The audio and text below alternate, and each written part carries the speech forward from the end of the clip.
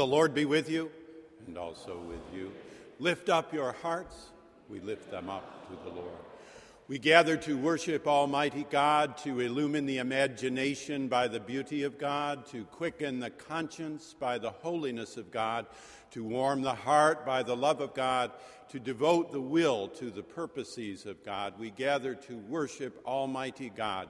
The liturgy and music and homily this day are offered for our gathered congregation here within Marsh Chapel, for our radio congregation across New England at WBUR 90.9 FM, and for our internet listenership now and later at WBUR.org.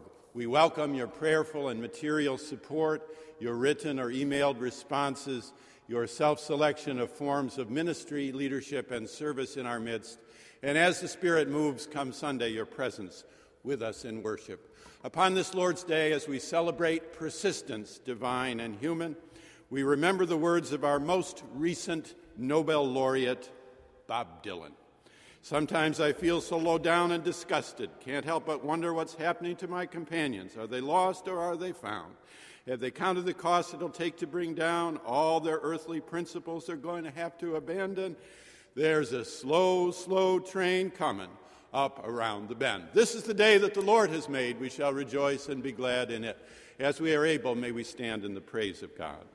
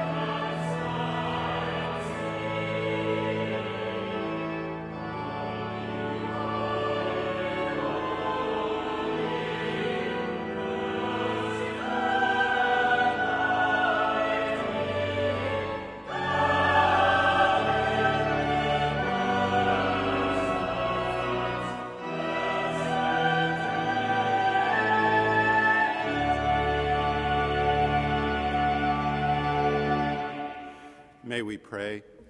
Almighty and everlasting God, in Christ you have revealed your glory among the nations.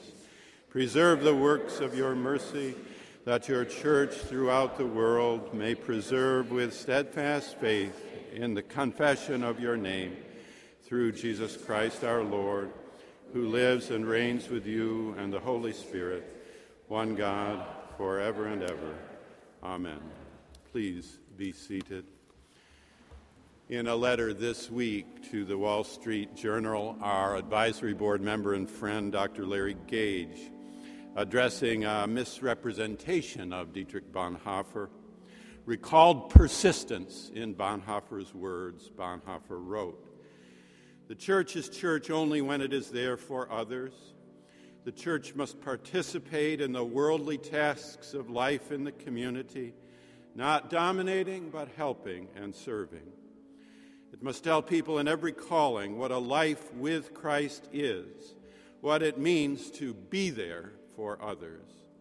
It will have to see that it does not underestimate the significance of the human example." In that spirit, recalling those words and that example, let us bow as our choir sings the traditional Kyrie. Lord, have mercy upon us.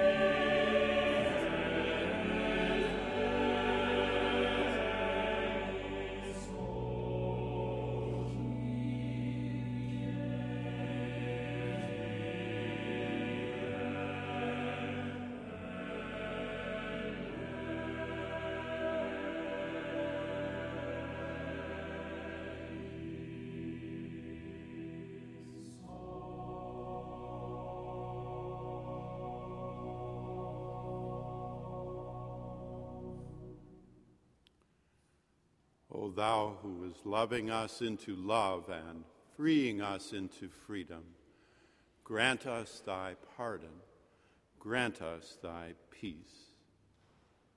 Hear good news. If we confess our sins, God, who is faithful and just, will forgive our sins and cleanse us from all unrighteousness.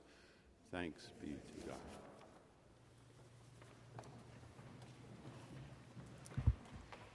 A lesson from the prophet Jeremiah, chapter 31, verses 27 to 34. The days are surely coming, says the Lord, when I will sow the house of Israel and the house of Judah with the seed of humans and the seed of animals. And just as I have watched over them to pluck up and break down, to overthrow, destroy, and bring evil, so I will watch over them to build and to plant, says the Lord. In those days they shall say no longer, the parents have eaten sour grapes, and the children's teeth are set on edge. But all shall die for their own sins. The teeth of everyone who eats sour grapes shall be set on edge. The days are surely coming, says the Lord, when I will make a new covenant with the house of Israel and the house of Judah. It will not be like the covenant that I made with their ancestors when I took them by the hand to bring them out of the land of Egypt, a covenant that they broke, though I was their husband, says the Lord. But this is the covenant that I will make with the house of Israel. After those days, says the Lord, I will put my law within them, and I will write it on their hearts, and I will be their God, and they shall be my people.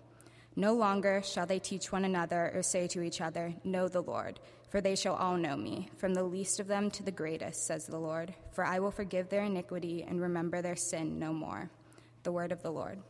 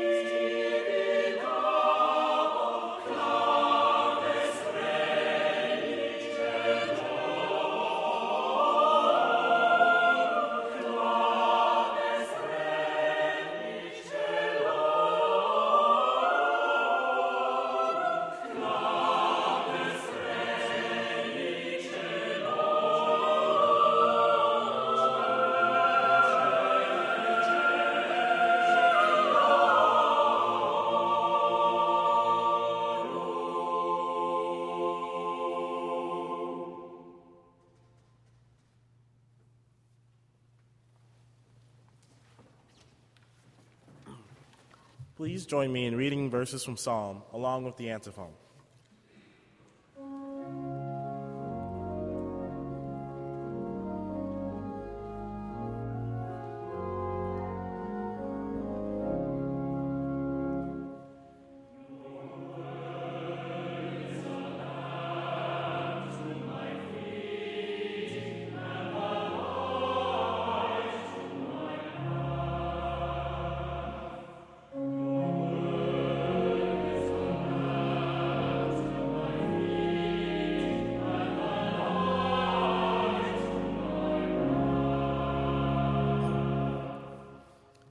Oh, how I love your law.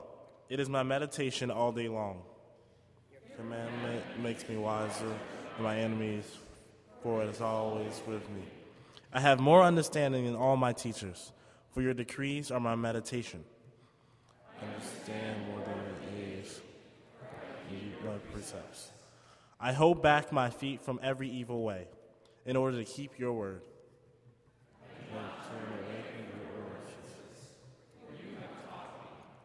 How sweet are your words to my taste, sweeter than honey to my mouth. Through your precepts I get understanding, Therefore I have every false way.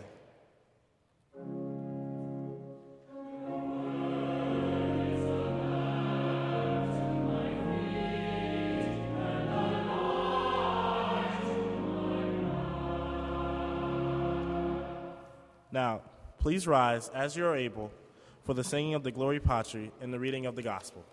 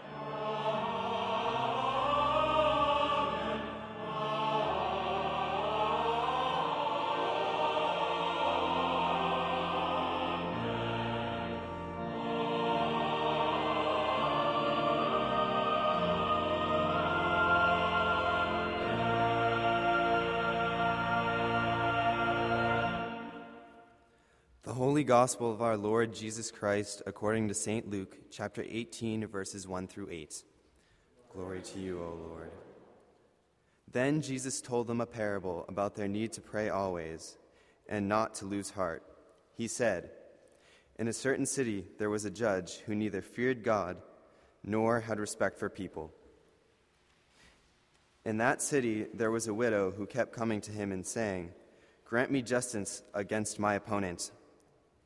For a while he refused, but later he said to himself, 'Though I have no fear of God and no respect for anyone, yet because this widow keeps bothering me, I will grant her justice, so that she may not wear me out by continually coming.'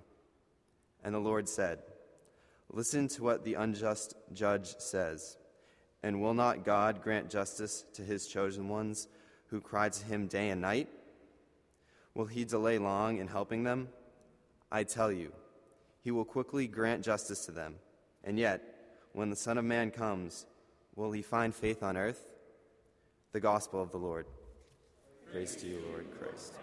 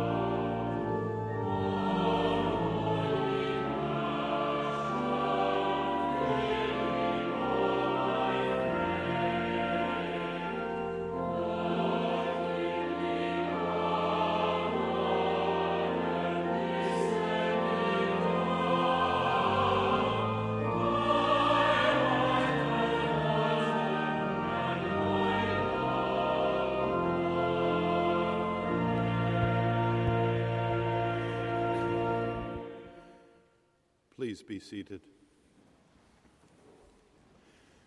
Jesus told them a parable about their need to pray always and not to lose heart. Tuesday, you may have been driving midday out over the BU Bridge and into Cambridge. If so, on that bright, crisp autumn day, you would have run into a delay. Along the river, remember, there are swans, many white swans, encamped alongside and under the bridge. But they do not exclusively sojourn riverside. Sometimes, by the by, they saunter out due north and west, themselves headed for Cambridge, or at least a little part of Cambridge. Ah, the allure of the other side of the river and all its Cambridge delights. Colleges and students and green grass and bicycle lanes and endowments. The River Charles is deep and wide. Alleluia. 38 billion on the other side. Alleluia. Tuesday, which was a BU Monday, by the way, but still a Tuesday, you perhaps came to rest awaiting the green light. In the head of the car queue, there was an elderly couple, somewhat timid, surely nice, kindly folks, and the light turned. But the swans had made their way into the intersection, and the couple was loath to disturb them. The car, and so the subaltern many cars behind, waited for another light change.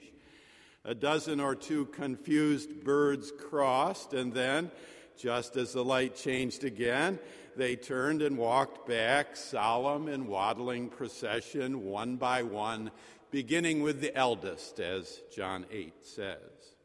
Again, our dear timid guests made no honking, threatening, aggressive moves at the front of the line. They waited, and again the light changed.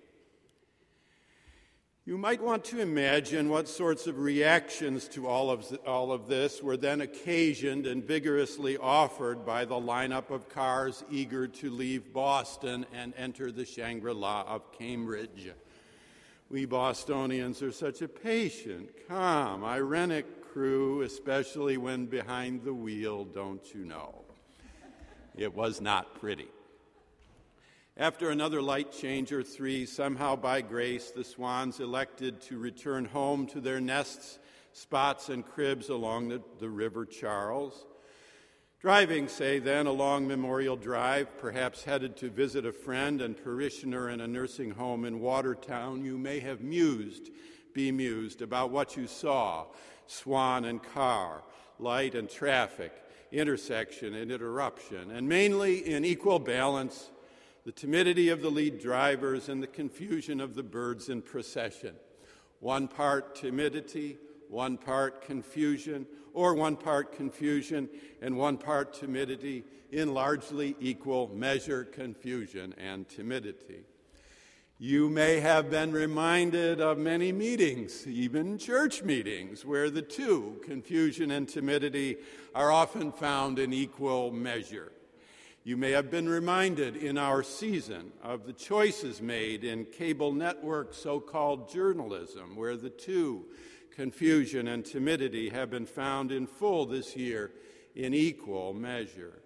Or you may have been reminded of the cultural demise all around us, to the shame of us all, the acceptance of bullying and demagoguery, the normalization of vulgarity and sexism, the accommodation of buffoonery and megalomania, our willingness to have our children and grandchildren so surrounded in a culture careening into carelessness.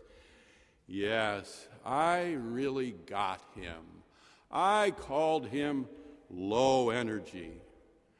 That was a one-day kill.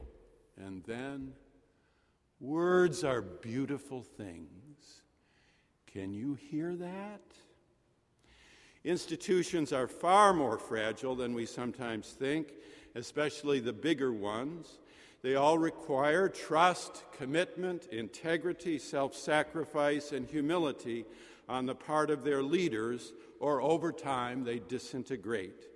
It is not just the processes, systems, organizations, and structures that matter.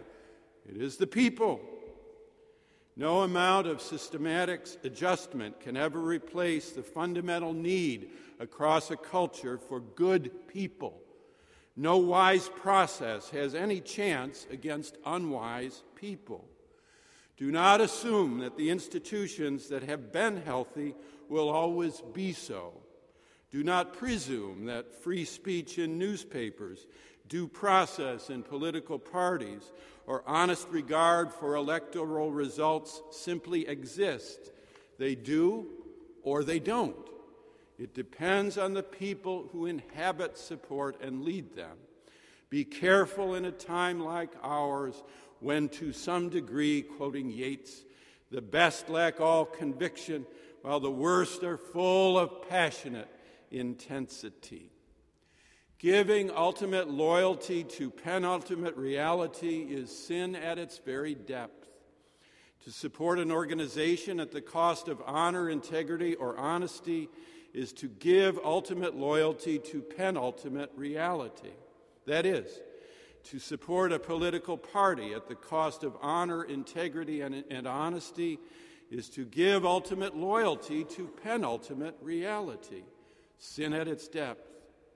That is, to support a church denomination at the cost of honor, integrity, and honesty is to give ultimate loyalty to penultimate reality.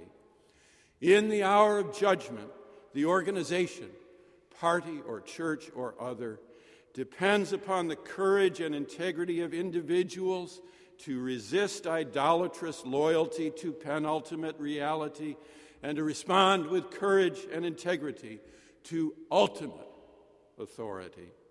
You cannot serve God and mammon. Giving ultimate loyalty to penultimate reality is sin at its depth. In 1980, with 12 Cornell students and for a full year, we studied Jeremiah. 2 of those then young graduate students are now teaching at Brown University and are a part of the extended Marsh Chapel family. Last year, they reminded me that the group had asked to study Jeremiah high above Cayuga's waters, and I had wondered, quote, whether they were ready for him. They said they were, and they were. In all these intervening years with student and campus groups from Cornell, McGill, North Country Community, Syracuse, Lemoyne, Colgate, Rochester, the University of Rochester, United Seminary, and now Boston University, we have returned again and again to group study and often to Jeremiah. Never, though, have I been more grateful for Jeremiah's evocation of the stark, suffering, divine love of God, for Jeremiah's unswerving realism than this fall of 2016. In the autumn of demagoguery and its partial acceptance by America, I kneel and kiss the ground thankful for Jeremiah and his divine human realism. We leave him here this week. I am eternally thankful for Jeremiah's realism about what horrors can befall people and a people when they forget their identity. I am eternally thankful for Jeremiah's realism about what happens to a people whose leaders have and live values diametrically opposed to the nation's own. I am eternally thankful, painful as it is to hear the words, for Jeremiah's realism about how naive and selfishness a people can become and how earth-shattering that foolishness can be. I am eternally thankful for Jeremiah's realism about the crucial importance of diplomacy rather than violence and about what happens when megalomaniacal leaders mock diplomacy. I am eternally thankful, if such can be said, for Jeremiah's own wretched suffering as he watched his beloved country exchange their birthright of justice for a mess of material pottage. I am eternally thankful for the clarity, not confusion, for the courage, not timidity, of his voice ringing out across 25 centuries to say to you in a way you cannot avoid, If you follow leadership that is immoral, unjust, unloving, unwise, you will get what you deserve, and the desserts will be disastrous in real time. I am eternally thankful for Jeremiah's pitiless reproach for people whose own religion bluntly teaches them to tell truth, honor others, seek justice, protect the poor and the weak, who then select leaders who say they have done and will do the opposite, and then are proven to have done. We have been warned. I am eternally thankful also today for Jeremiah's realism, which, did you hear it, includes at the end, encompassed at twilight, for all the suffering the divine love endures, including Jeremiah's own slave death and unmarked grave in Egypt, a grace note, a ringing bell, a song sung, a word spoken, a hope that one day, says the Lord, I will make a new covenant with the house of Israel and the house of Judah. No longer shall they teach one another or say to each other, know the Lord, for they shall all know me, from the least of them to the greatest, says the Lord. So, we arrive by way of Jeremiah today in the confusion and timidity of our time at the town court of Nazareth, the honorable, unjust judge presiding. Hear ye, his honor awaits. And behold, the Lord Jesus Christ dressed today in the apparel of a poor woman. For those who rightly feel anxiety, despair, or depression at the rampant sexism now latent and palpable, revealed by the events of this year and autumn across our decaying culture, take heart. Behold the Lord Jesus Christ dressed today in the raiment of a persistent poor widow. Yes, in our autumn of anxiety, we can readily appreciate the Scripture's utter realism. Luke, too, needed to remember that Jesus told them about losing heart. This phrase communicates to a time like ours, reminding us that greater souls in easier times have felt such ennui. So we are not surprised today to hear reports of increased therapy and medication and consumption of comfort food. We all, to some degree, feel the depression, sense the anxiety. Jesus pointed to the town court of Nazareth and therein to the simple figure of a persistent woman. See her at the bench, watch her in the aisle, listen to her steady voice, feel her stolid forbearance. Says she, grant me justice. The widow's untiring pursuit of justice is translated into the faith that should mark the church's welcome of the awaited Son of Man. In Nazareth town court, all rise, hear ye, the Honorable J.J. presiding, who neither fears not God nor regards man. There a persistent woman before him employs time and voice. You have time and voice. Like Christ himself, she implores the implacable world to grant justice. Like Christ himself, she comes on a donkey of tongue and patience. Like Christ himself, she continues to plead, to intercede. Like Christ himself, she importunes the enduring injustice of this world. Like Christ himself, she prays without ceasing. Like Christ himself, she persists.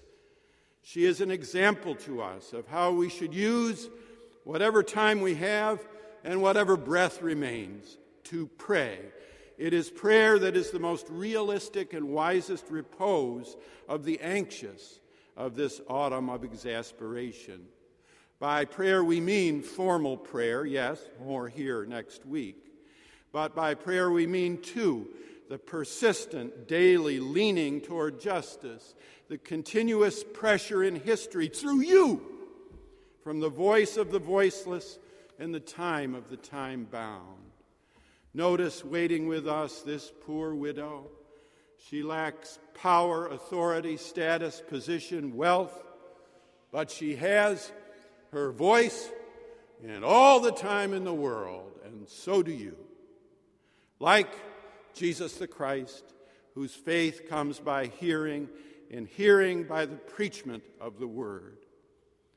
If we are not to lose heart in the seemingly unending search for justice, we shall need to pray always. We shall need to relax into the truth and to give ourselves over to the divine presence in our midst, to give ourselves over to a real common hope, and to be clear, not confused, courageous, not timid, about our hope.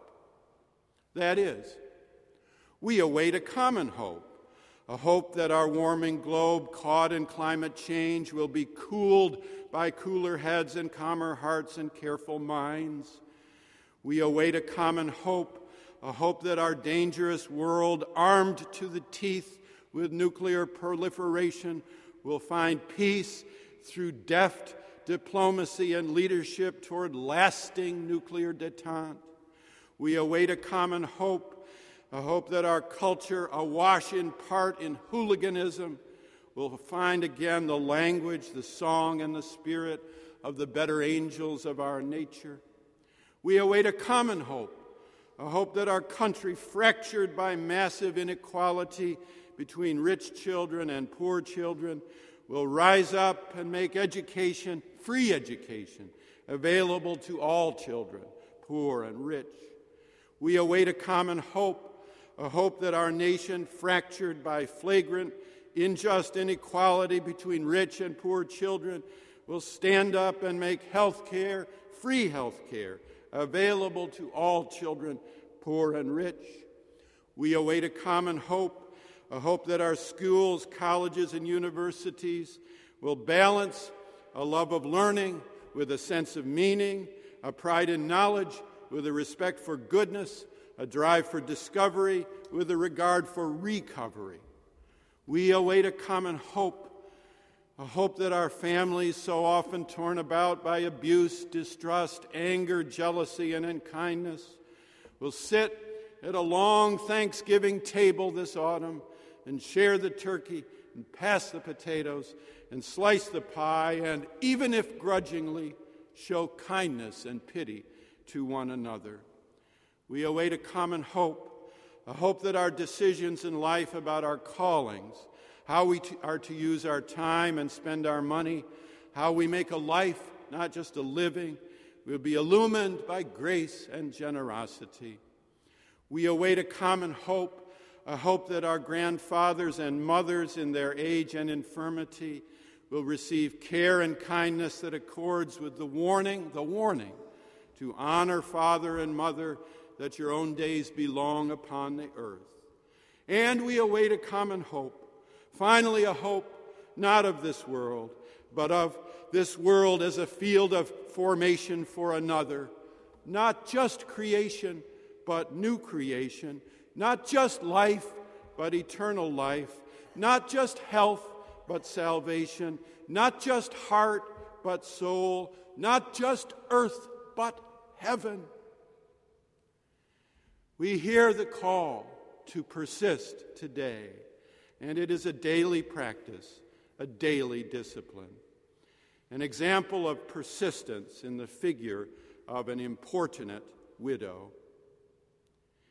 By the way, that drive on Tuesday, amid confusion and timidity, you recall, ended in the presence of a poor widow, now 100 years old, one of your dear sisters, residing across the river in a nursing home. 100 years of life, of growth, of travel from west to east coast, of faculty spouse leadership in fresh and saltwater schools, of administrative guidance and correction of several general conferences, general church meetings, general superintendents, bishops, and the writing of the 1988 UMC Book of Discipline, motherhood and sisterhood and discipleship, and through it all, 100 years of persistence. For what should we pray, she was asked. Pray for all those who are hurting, she replied, a month before her 101st birthday. Jesus told them a parable about their need to pray always and not to lose heart. Amen.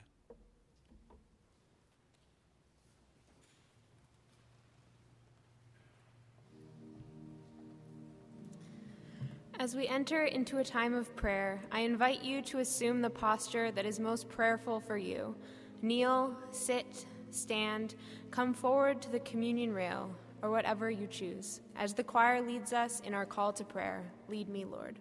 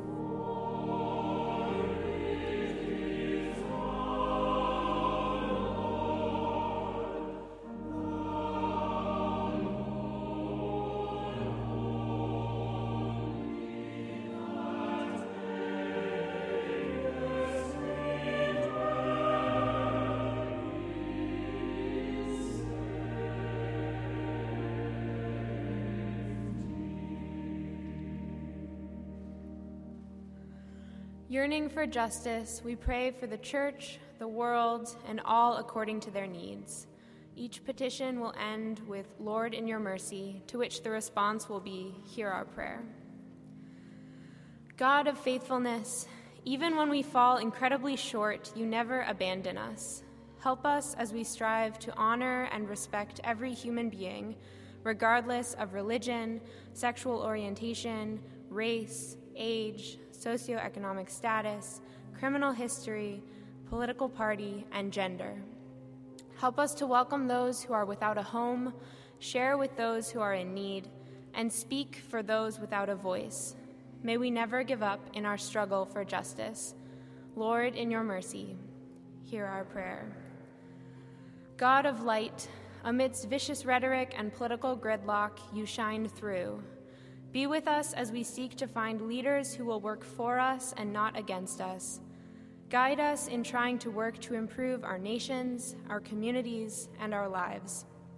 May our leaders have the courage to speak out against injustice, bigotry, and oppression, and may they passionately work on behalf of all people.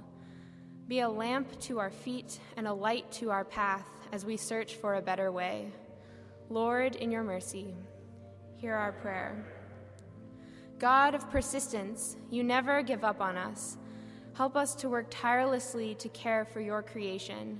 Be with all those who are affected by unpredictable and changing weather patterns, from here in New England to around the world. Be with all those working to develop and improve sustainable energy alternatives, and may even the smallest victories strengthen our resolve. Lord, in your mercy, hear our prayer. God of wisdom, you know our every thought and action. Be with all those who we hold in our hearts this morning. Where we falter, give us your strength. Where we're silent, give us your words. Where we fall short, give us your forgiveness. Where we feel lost, show us your way. Lord, in your mercy, hear our prayer. Hear the hopes and prayers of our hearts, O God, and grant us your justice and peace, filling us with your Holy Spirit, through Jesus Christ, our light and life. Amen. And now, with the confidence of children of God, we are bold to pray. Our Father, who art in heaven, hallowed be thy name. Thy kingdom come, thy will be done, on earth as it is in heaven. Give us this day our daily bread, and forgive us our trespasses, as we forgive those who trespass against us. And lead us not into temptation, but deliver us from evil. For thine is the kingdom, and the power, and the glory, forever and ever. Amen.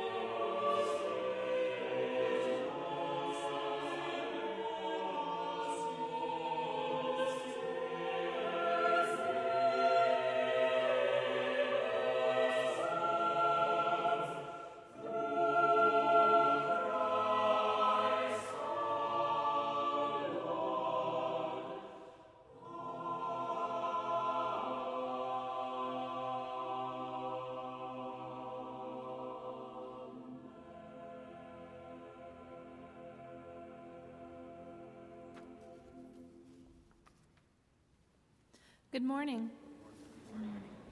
We're delighted to be worshiping together with you this morning, whether you're joining us here in person at 735 Commonwealth Avenue or via radio or podcast. We want to be in closer fellowship with you and help you be in closer fellowship with one another. So 2 ways to do that are to either fill out the red pads found at the center of each aisle and pass them along to your neighbor, or if you're joining us virtually, you can email us at chapel@bu.edu. We have 3 announcements this morning, and for the first, I'd like to invite Dr. Scott Allen Jarrett, our Director of Music, to make his announcement. We have a very busy week, and I'm excited to invite you to 2 events. One is this coming Tuesday afternoon at 12:15 in the lunch hour at King's Chapel, which is right near Downtown Crossing, near the Boston Common. The choral scholars and members of the Collegium will be performing Cantata 75 of Bach in their lunchtime recital at King's Chapel. We're taking up a collection to give to Common Cathedral, which is a sponsored worship service that takes place for unhoused persons on the Boston Common each week, and we're happy to join with King's Chapel in that collaboration, that relationship. It's free, 12:15 on Tuesday, Cantata 75. The second is an invitation to join us for the performance this coming Saturday of a work that we commissioned and premiered Good Friday last year. There's a card in your bulletin with the information about it. It's a performance of James Kallembach's Most Sacred Body, which draws on the image of Christ's passion and the cross and combines that image and that narrative with Milton's Paradise Lost. We have been rehearsing it and are delighted to present it in concert and then hopefully to present next year in a commercial recording. So that concert is this coming Saturday at 8 o'clock. That's October 22nd, and it's free. So come and bring lots of people with you. Thank you very much. Thank you, Scott. We have 2 more announcements. First, the women of Marsh Chapel are invited to join Jan Hill at 96 Bay State Road following worship for food, fellowship, and learning. And last, our children's education begins right after the service every week except for Communion Sundays. So please join Marsh Associate Devin Harvin during the last hymn if you are a child or want to learn and have fun with the other children of Marsh Chapel. And now, as the ushers wait upon us for our tithes and offerings, I invite you to participate here in person or online at bu.edu/chapel joyfully. Remember, it is a gift and a discipline to be a giver.